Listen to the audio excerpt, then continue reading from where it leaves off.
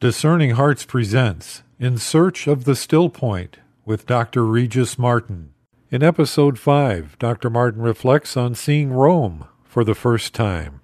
It was more than 30 years ago that I first laid eyes on Rome, a place whose enchantments I have never wearied of, despite centuries of impacted corruption and chaos, the noise and the dirt, and yes, the Italians, of whom there is no shortage.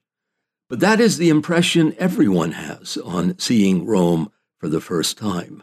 Some never recover, and for that reason never return, which is a great pity because behind all that is squalid and suspect, there are real splendors to be seen and savored. That, at least, has been my experience, borne out by repeated exposure to the sheer, overwhelming physical presence of the city. In fact, the first few days I was there, dispatched by my clever wife with detailed instructions about locating a place to live for our young family, everything seemed to conspire against me. It was beastly hot, the noise and the traffic were terrible, not to mention a great many gypsies determined on divesting me of my money, of which I hadn't very much to begin with. And by the end of that first week, I had repeatedly come up empty, unable to find anywhere to live.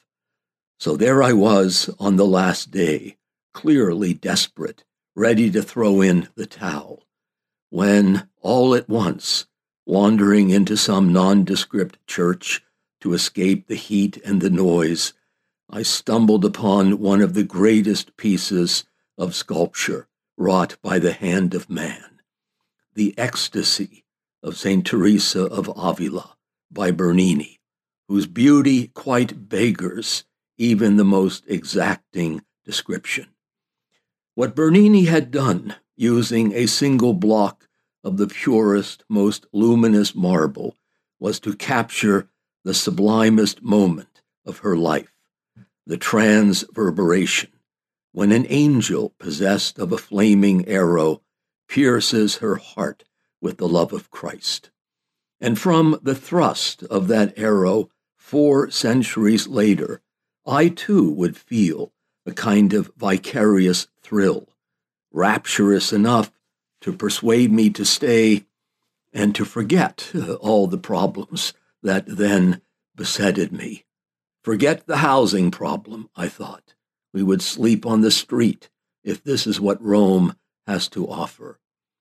We did manage, however, to find an apartment, and thanks to the Baroque genius of Bernini, the 4 years that followed proved wonderfully enriching.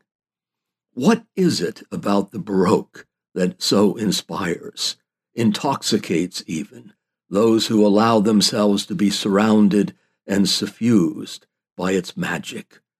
And Rome, of course, is a creation of the Baroque, so there is no escaping it, especially if you wish to see St. Peter's, a magnificent Baroque pile surrounded by this vast colonnade fashioned by Bernini that literally reaches out with its immense, far-reaching arms, like a mother, to embrace the pilgrim who has come home to Rome. Someone once described Baroque art as, quote, an explosion of reality. In other words, it is not a symbol of anything, but a reality that brings about with an immediacy and stunning effect that very encounter with beauty, most especially the beauty of the sacred, that may carry the soul directly to God. Like Teresa of Avila, who, having entered into a mystical marriage with Christ, finds herself in a sort of sensuous swoon in which her whole being has been made radiant by grace, by the intense, transfiguring love of God, which anyone can see who, with some sense of adventure, dares to come to Rome to have a look. Well, thank you again for listening, and do come again.